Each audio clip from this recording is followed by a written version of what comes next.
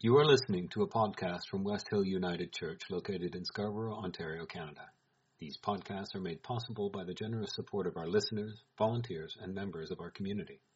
To donate, go to our website, www.westhill.net, and click on the Canada Helps button, or go to www.westhill.net/donate.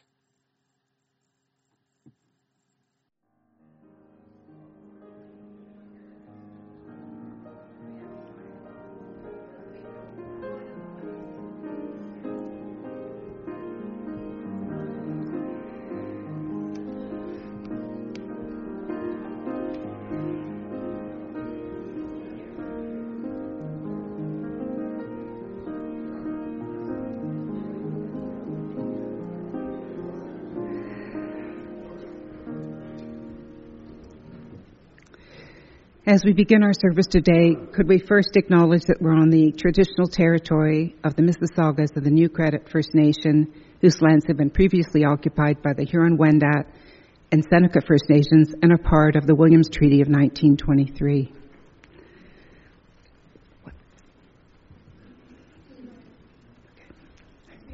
Okay. It's nice to have some friends up here with me. Good morning, everybody. My name is Ruth Gill, and it's a pleasure to welcome you here today, and a special welcome to anyone who's joining us for the first time, and happy Valentine's weekend to everybody. A warm welcome to you.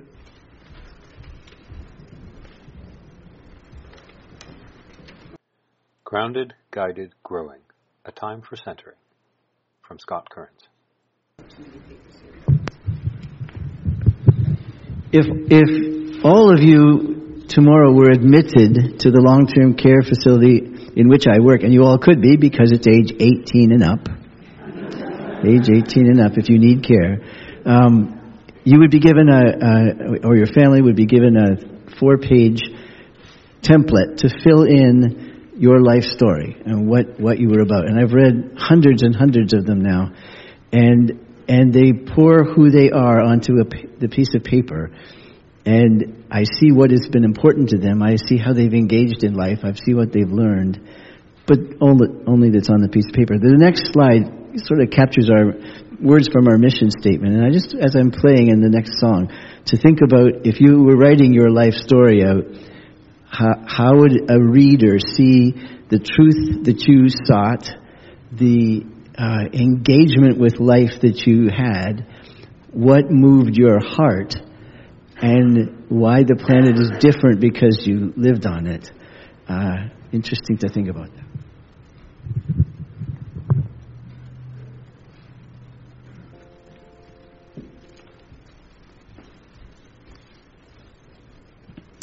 We have 3 readings this morning. The first is by Marianne Evans, who is actually known by her pen name of George Eliot and was an English novelist, poet, and journalist. The presence of a noble nature, generous in its wishes, ardent in its charity, changes the lights for us. We begin to see the things again in their larger, quieter masses, and to believe that we too can be seen and judged in the wholeness of our character. The second reading is by Anne Lamott, who is an author of several novels and some nonfiction. 30 years ago, my older brother, who was 10 years old at the time, was trying to get a report written on birds that he'd had 3 months to write. It was due the next day. We were out at our family cabin in Bolinas, and he was at the kitchen table, close to tears, surrounded by binder paper and pencils and unopened books about birds, immobilized by the hugeness of the task ahead. Then my father sat down beside him and put his arm around my brother's shoulder and said, "Bird by bird, buddy. Just take it, bird by bird." And the last reading is from Ted Hughes, who was an English poet and children's writer. The only calibration that counts is how much heart people invest, how much they ignore their fears of being hurt or caught out or humiliated. And the only thing people regret is that they didn't live boldly enough, that they didn't invest enough heart, didn't love enough. Nothing else really counts at all. Offered as wisdom for the journey. May we walk in its light. Focused Moments from Greta Vosper. Many of you know that each week as I begin to prepare for my Sunday gathering, I read the lectionary passages that would be used on this Sunday a year from now. And so the focus moment, the psalm for a year from now screamed out to be rewritten. So I rewrote it. So this is inspired by Psalm 37, 1-11, and 39-40. You can pull out the Bibles in your pews if you want to follow along.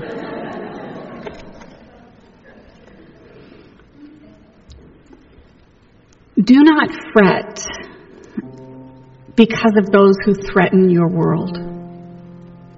Neither wish yourself their power. For fear steals the moment that is yours, and seeking that which is measured in the currency of the world neglects the sustenance of the heart. Trust in what you have placed in the hearts of others, and do good. Trust in what others have placed in your heart. By these gifts exchanged, you will count the joys of your days. And wherever you find yourself to be, you will be home. Commit your ways to these trusts, and your life will be built up in love. Turn your quest for vindication inward, toward your own heart.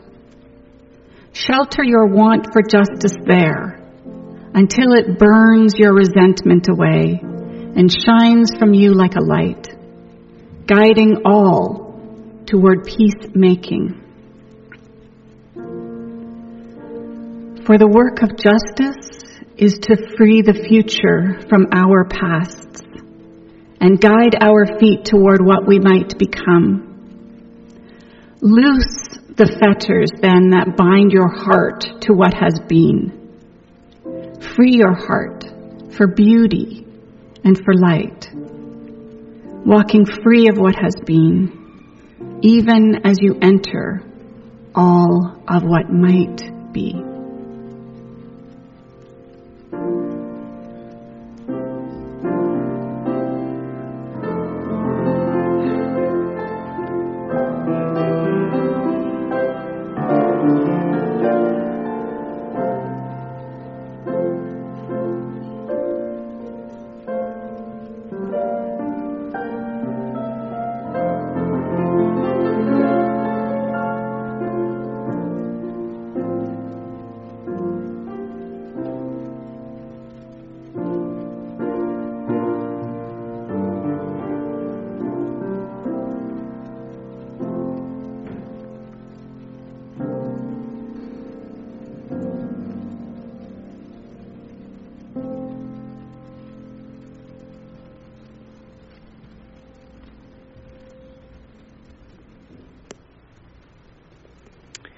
So the reason I couldn't remember last week what movie it was we were looking at this week was because the Academy Awards were last week. I had completely forgotten about that. But did I call it right or what? Parasite? Woohoo! Best movie ever. Those of you who haven't seen it, enjoy, and remember that little thing about covering your eyes and you're not able to read the, what are they called? Subtitles. Thank you. Can't read the subtitles if your hands are over your eyes.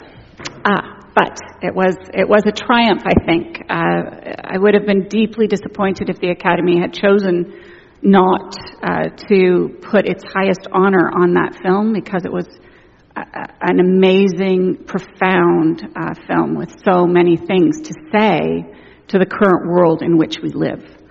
There was another film about war, and the films about war, nostalgic films about war, are often chosen. They triumph because they pull out of us our desire to defend the things that we think are most important.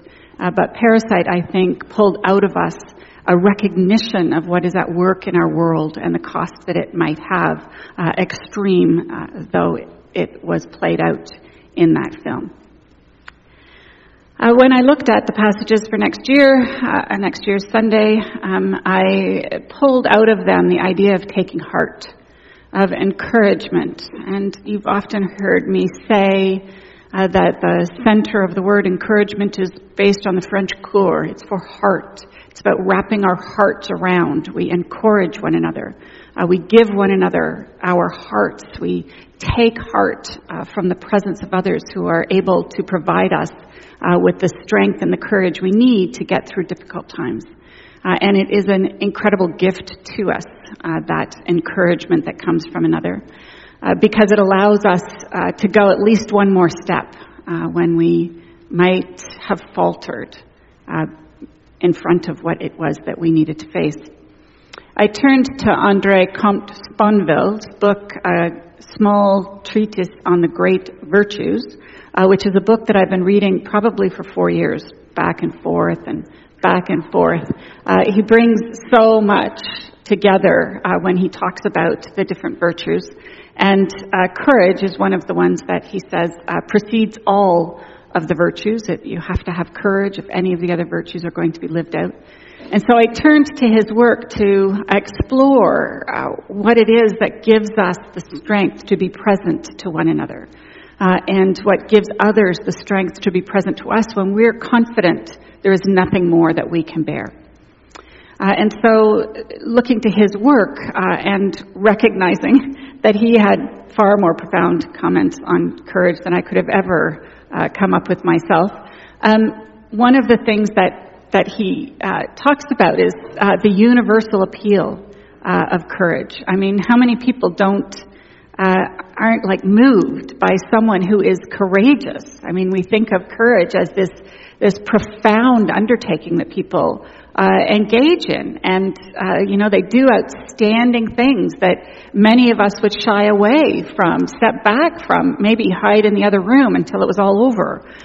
People who are courageous get our admiration, or so we think, because Comte Sponville, and that's not count, it's actually C-O-M-T-E.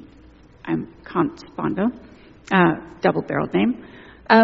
He says, well, what about the courageous bastard?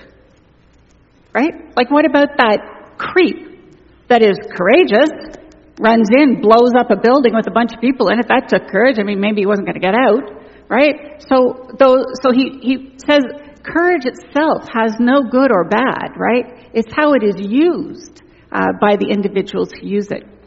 The book was written in 1996. At that time, he talked about in his reflections on whether or not someone who undertakes great acts of courage for their own benefit, if that's really courageous or not. And he describes 2 planes blowing up, or being terrorists taking down 2 planes. Remember, this is 1996, so this is 5 years before September 11th, 2001. And he talks about terrorists plotting to take these 2 planes down. But one of them sits on the ground and watches it happen. The other one goes down with the plane. So if you're going to talk about courage, the one that went down with the plane is the more courageous one, because he's going to die too. Unless, of course, Comte Sponville says, you put some kind of religious benefit that person is going to get in the afterlife into the story, and then the one that goes down with the plane is still perhaps not courageous, because he's getting a larger reward when he dies, along with everyone in that plane. And we can see the similarities clearly between that and the 9/11 disaster, the attack that took place. And we can see that also in so many different religiously fed acts of terrorism, where the benefit is going to take place in the afterlife. And that would be across all religious traditions that have the sense of an afterlife or a reincarnation or some kind of benefit that may come through the end of one's life. So Sponville has said, okay, so there's courage that is, good courage, and courage that is unhelpful. There's courage that is based on one's own self-interest, which really undermines the sense of courage. And there's courage that really has nothing to do with self-interest, where someone just responds and steps into a place of need and fixes something, makes it better, is bold in the face of a risk to their own life or to their own well-being or health, and undertakes to make something better for or many other people. So he says that courage is really only the acceptance of or the incurring of risk without selfish motivation or without personal interest in what the outcome is going to be. And he also goes on to note that for atheists, because of the religious connection that so often is related to something that comes after life, for atheists, it's most applicable that courage has little self-interest attached to it, because there is, if you put your life at risk, there's nothing coming after that. No, forget it. Okay. He describes it, and he describes many of the virtues in this way as being a summit with two valleys on its side. And the two valleys on the side of courage are cowardice, where you don't do it because you're just too afraid of doing it, and temerity, which is you're doing it, because you're kind of crazy, and you just want to see what it feels like, right? So courage is in the middle of that. The boldness that leads someone to act just to get a feeling, or that's not really courage. So bungee jumping, I don't think he'd say that was really courage. Though certainly it would take that. So here's a quote from him, and he's attributing this to Aristotle. Virtuous courage is not absence of fear, but the capacity to overcome it by a stronger and more generous will. It is no longer just, physiology. It is fortitude, moral strength in the face of danger.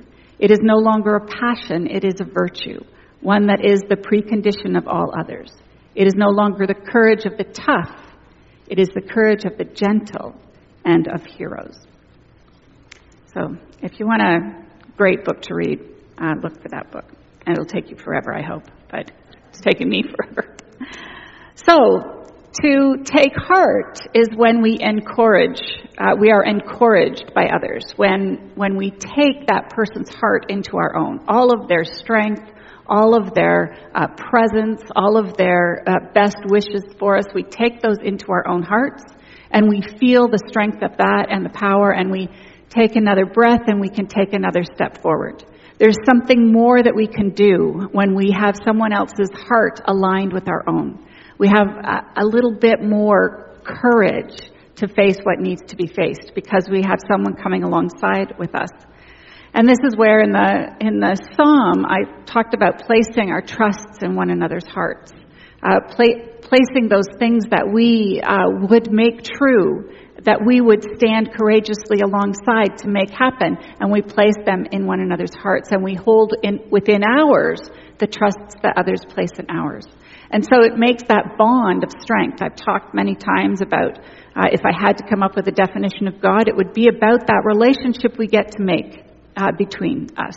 Every time we are in relationship with someone else, we are choosing how we want that relationship to be. And if we choose to make that relationship one that edifies the other, that calls the best out of the other, that challenges us to be the best in their presence, that sees the other a person of beauty and worth and value, and who we allow to see our nature of that, then that bond that grows between us is what I would call love. It's in keeping with Martin Buber's I-thou theology. And so that bond can remain no matter where we are, if we're at a distance from the person, no matter whether the person has died. We live on and hang on to the strength that that person gave us in every situation. As soon as they come to mind, we have their presence with us And so we can multiply our strength through the connections and the relationships that we've had. They may, when someone encourages us, it's not because we lacked in whatever it was that they're placing into our hearts. We may have had it. It's that we may falter without their presence and their witness to that fact. They may, of course, be giving us something we never ever dreamt we'd ever have before. But more often than not, it's simply that we need to be reminded that these are choices that we would make. We need to be reminded that we have the strength to do this. We need to be reminded that we are not alone. We need to be reminded that there is the presence of how many ties of love and support and care working with us through that difficult moment. So take heart is take my heart, literally. It's take my heart. Well, I suppose that's not literally, is it? No, it's not literally. Yeah, please.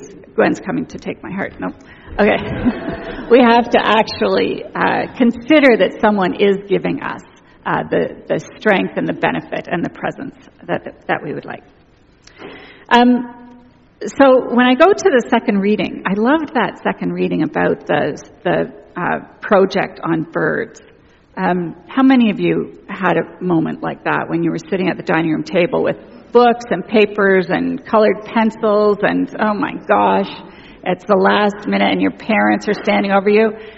When my parents were standing over me, I was probably going to get it done. When I was responsible for doing that myself, it was unlikely that it was going to get done. But, it would get done eventually. I always say that I got my BA in 3 months, the last month of every year. Because that's about the only time I ever did any work. But so picturing this kid at the dining room table, head in hands, all of this stuff splayed out, and the sister watching it and thinking, ooh, are you ever in trouble? And then the dad going up and saying, bird by bird, buddy, just take it bird by bird. And I thought, is that not what we say to one another when we get to those kinds of places where we have no idea where we're going to go. We have no idea how we're going to accomplish it. And we just take it one bird at a time, right? Birds are something that I like to collect, like little sculptures of and pictures of. And there's a funny little video on YouTube called Put a Bird on It. You should take a look at that because it's really very funny. It's about a marketing ploy. All you have to do is put a bird on it and somebody's going to buy it. Yep, put a bird on it. I got it. So they do this very funny thing about putting birds all over things and people going crazy over them. So it's worth the look. But that bird by bird encouragement I felt because I could see that's the step by step. That's the one thing that will take you forward. Just one thing takes you forward. And then as soon as that's taken care of, there's one more thing.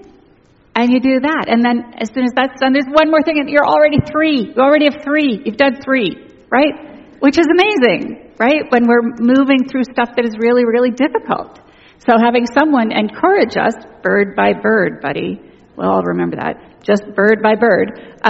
We can make it through those really difficult times. I shared with Emily that I was going to share this story, but Emily let me know that she was on the subway this week and recognized that an individual on the subway looked and was postured in such a way that she understood exactly what he felt like and what he was going through. And it was a very dark time for him, and she could see that in his countenance and the way he was sitting on the subway.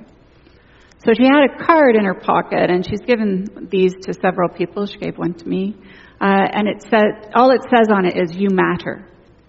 It's a white card with you matter on it in black letters. So she went over and she held it out to him, and he didn't really lift his head up. He just kind of looked at it, and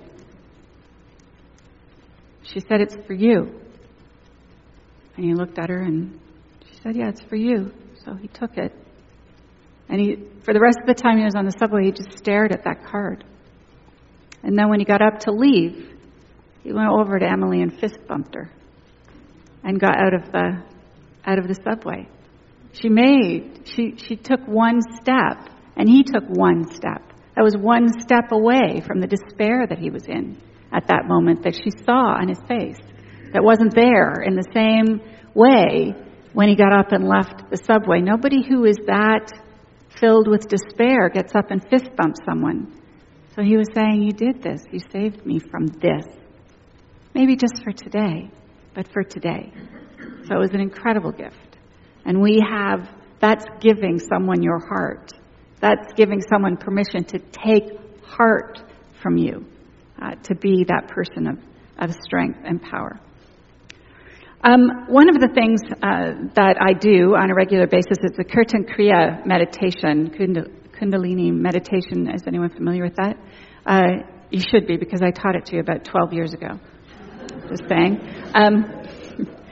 But the reason I taught it to you because it's so good for mental acuity, right? It's been shown scientifically to have an improvement if you do 12 minutes of this every day. It has an incredible improvement on your memory, 10% improvement in memory if you do it for 12 weeks, and it's 12 minutes of doing it. And so I say it's been scientifically proven, but there's been some religious backlash on that. So you start by singing Satanama, and you do it, and you're touching your fingers. Satanama, Satanama. You do that for 2 minutes. Then you do Satanama. You whisper for 2 minutes. Never do I have enough juice in my throat to do 2 minutes of whispering. Satanama. Then you do it for 4 minutes silently, still doing the fingers, right? Then you come out of it with 2 minutes of whispering, and then another 2 minutes of Satanama. So that 12 minutes, and you'll be 10% smarter. Oh, no, sorry, not smarter. You'll just have a 10% better memory. So I do this meditation on an almost daily basis.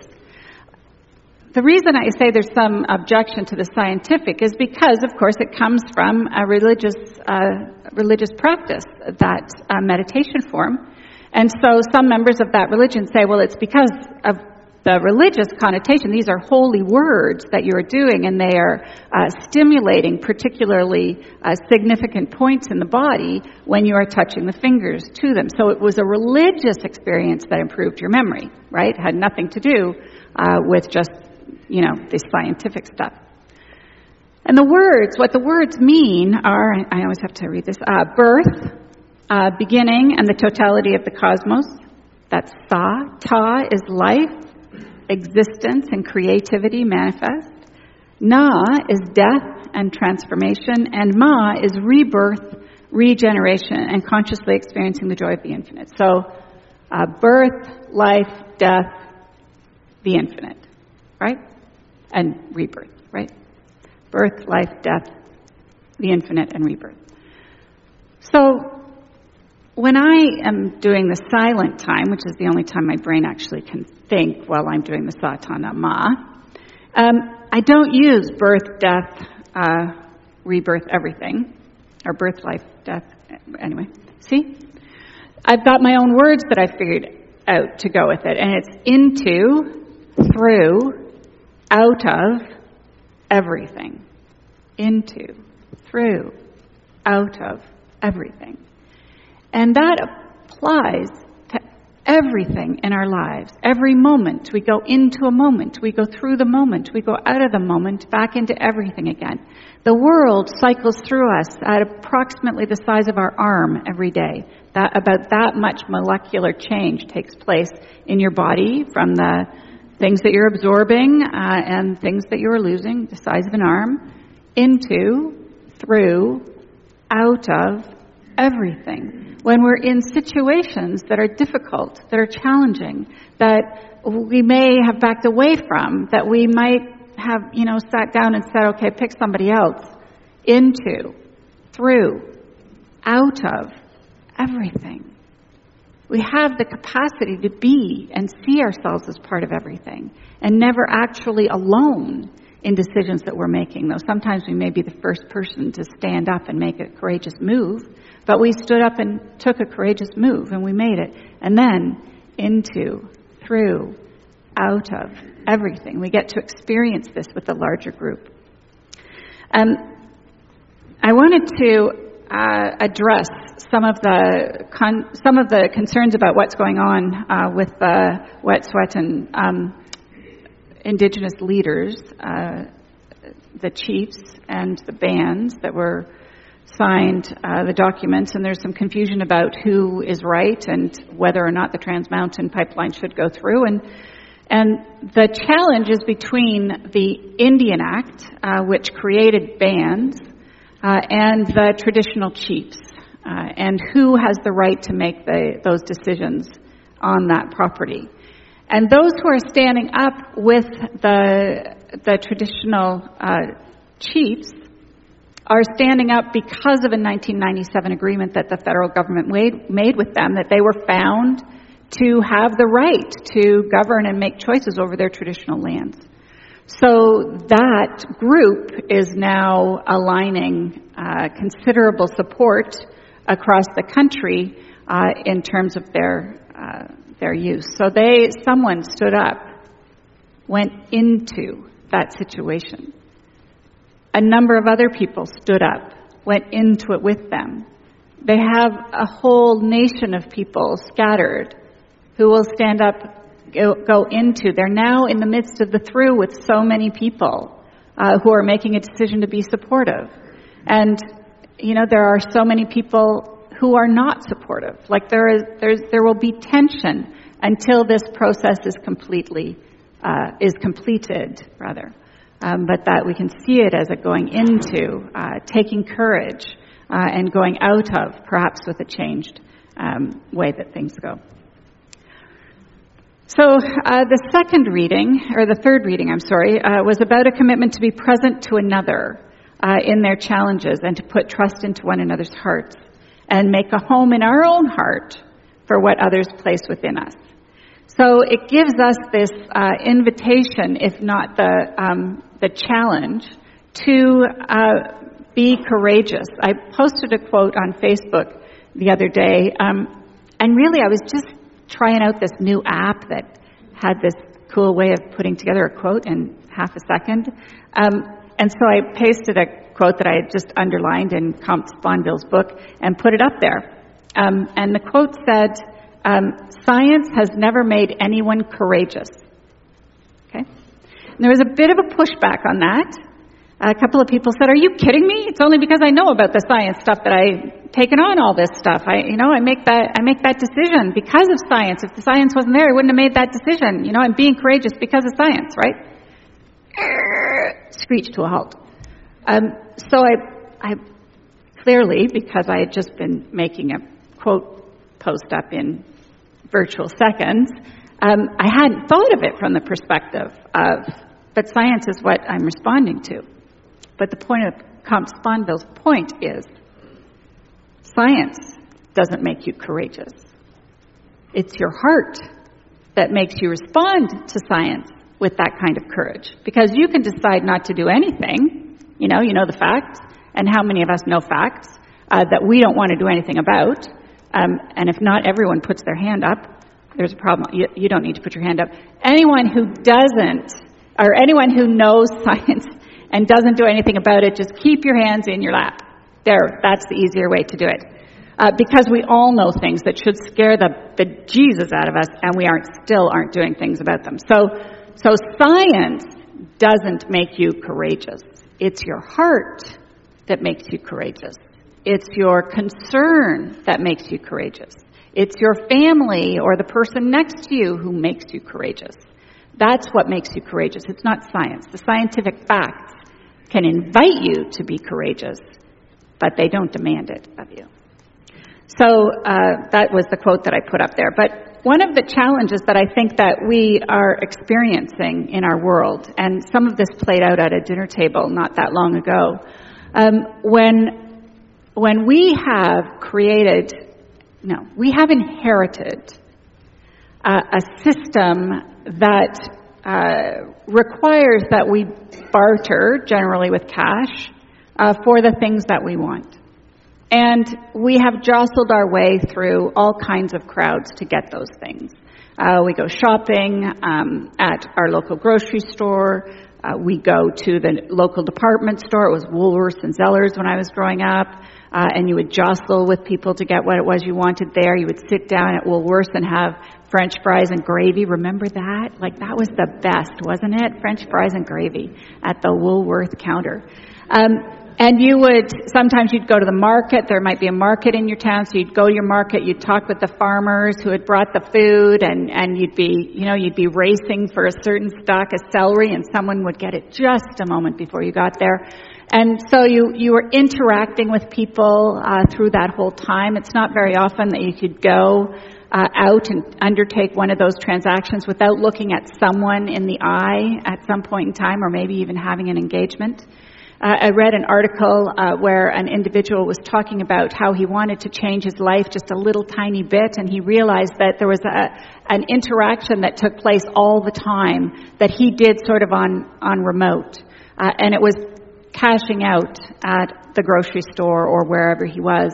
He would just go, stand there with his items, wait till the trolley was made, put the card in, pay for it, have it put in a bag and walk out, right? Never once would he look the person in the eye who was actually serving him. And there used to be an ad on television where the guy is picking stuff up and he's putting it in his pockets and everything while he's going through the store, and then he just walks out, and the security guard comes up to him and said, "Excuse me, sir." You think he's going to be arrested for shoplifting, and he goes, "You forgot your receipt." Because when he walks out of the store, everything he's picked up is screened, and it's calculated and comes right out of his bank account. He doesn't even have to talk to anybody. Anyway, that's moving ahead a little quickly. But this guy, who realizes he's not looked a sales cashier person in the eyes ever, decides that he's going to make that a moment.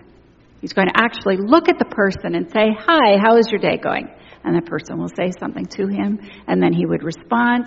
And now he finds that he actually loves that interaction. He loves going and saying hi to the person and finding out what their day is looking like. And are you up to anything special this weekend? And they have these conversations, and he loves it. Okay. So we're not quite at the point where we can fill our pockets and walk out of the store and say, "Oh, gee, I thought they had a scan thing in here." That's not happening yet. But what is happening is that we're having fewer and fewer and fewer of those connections when we purchase things. We don't have to go to the store. We can purchase things online. And in fact, many things we have to purchase online now because you can't get them in a store because there's no store that sells them unless it's a store that you don't want to shop at for the reasons that it's simply one family with that much wealth. It should be illegal. But so we don't have those interactions. We don't go and sit in the park and feed the pigeons. We sit in our basement playing games or reading, those of us who are slightly more hoity-toity. We just stay at home and read important books, like Comte Sponville's book. That's a significant and important undertaking. But we don't interact with groups of people in the way that we used to interact with them. We are insular. When we moved to Pickering many years ago, we now live in Whitby, we noticed that everyone, and I used to imagine this from space, like Martians, trying to figure out what the life forms on Earth were.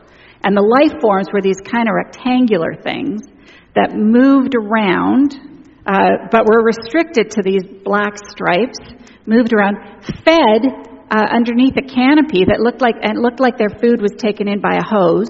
Okay, all right, they were fed, and then they would disappear into a building. And then the next morning they'd come out of the building and do the whole thing again, right? No actual individuals were ever seen from space. They were only just cars.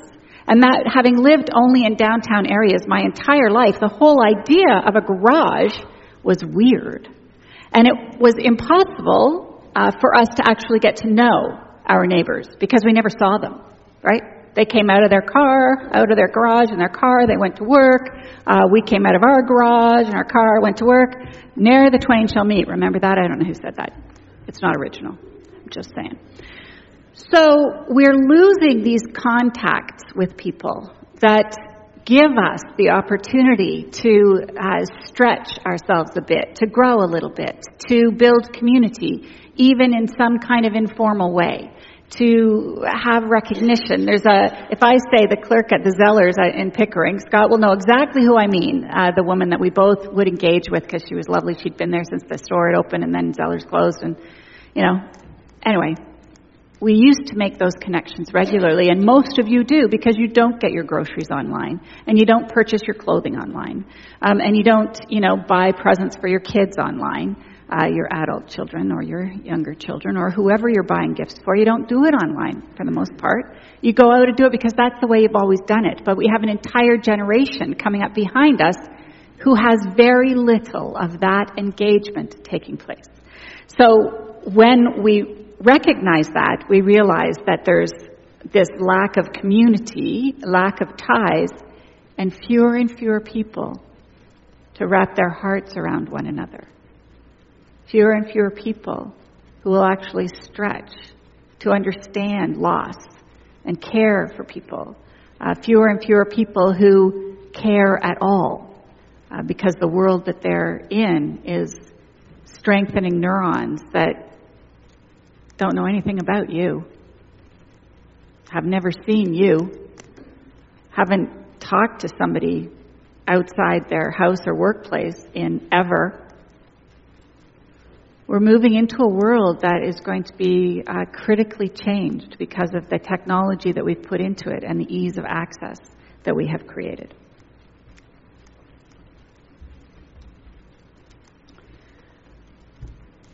This, of course, has an impact on all of us, on ourselves because we have the opportunity to engage in ways that we know and that are normal for us, and we have the capacity to allow that to be seen. I want to be seen engaging with that person in front of me. I want to be seen having a conversation with the bank teller. I want to be seen. Who was it that had Frank had the fabulous conversation with the bank teller that he shared with us last week. I want to be seen. I want to witness to. The word witness, we generally pack that away in that box marked evangelical Christianity. We witness to right relationship every time we practice it, particularly in public. We witness to how to encourage one another, how to wrap our hearts around each other, how to give one another courage every time we do that. We witness to reaching out and making a difference in someone's life every time we step out of our comfort zone and do it and make a difference. We are called to witness to encouragement. And as we do, I would be deeply, deeply shocked if we didn't, in turn, encourage ourselves. Take heart, be encouraged, and be that beyond your comfort zone, so that the world too may come to see and understand and be the courage they will need to be in this world. Thank you.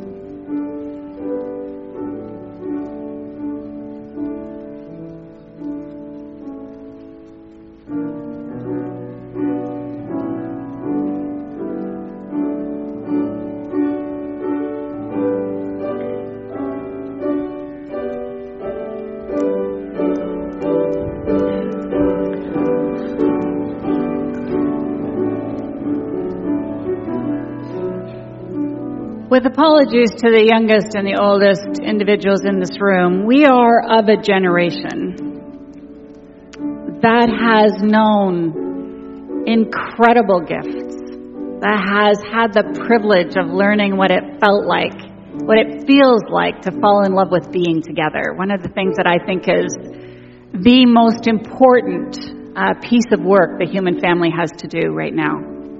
We know what that feels like. I just gave you a perspective on stuff that you know so well.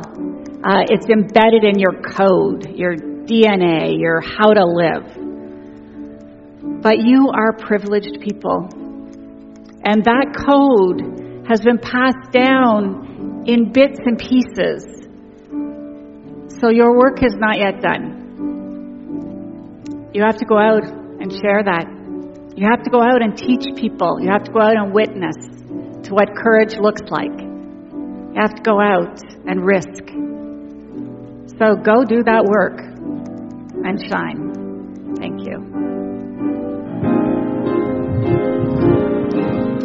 Come by the hills to the land where legend remains, where stories of old fill the heart and may yet come again, where our past has been lost and the future is still to be won. You have been listening to a podcast from West Hill United Church located in Scarborough, Ontario, Canada. These podcasts are made possible by the generous support of our listeners, volunteers, and members of our community.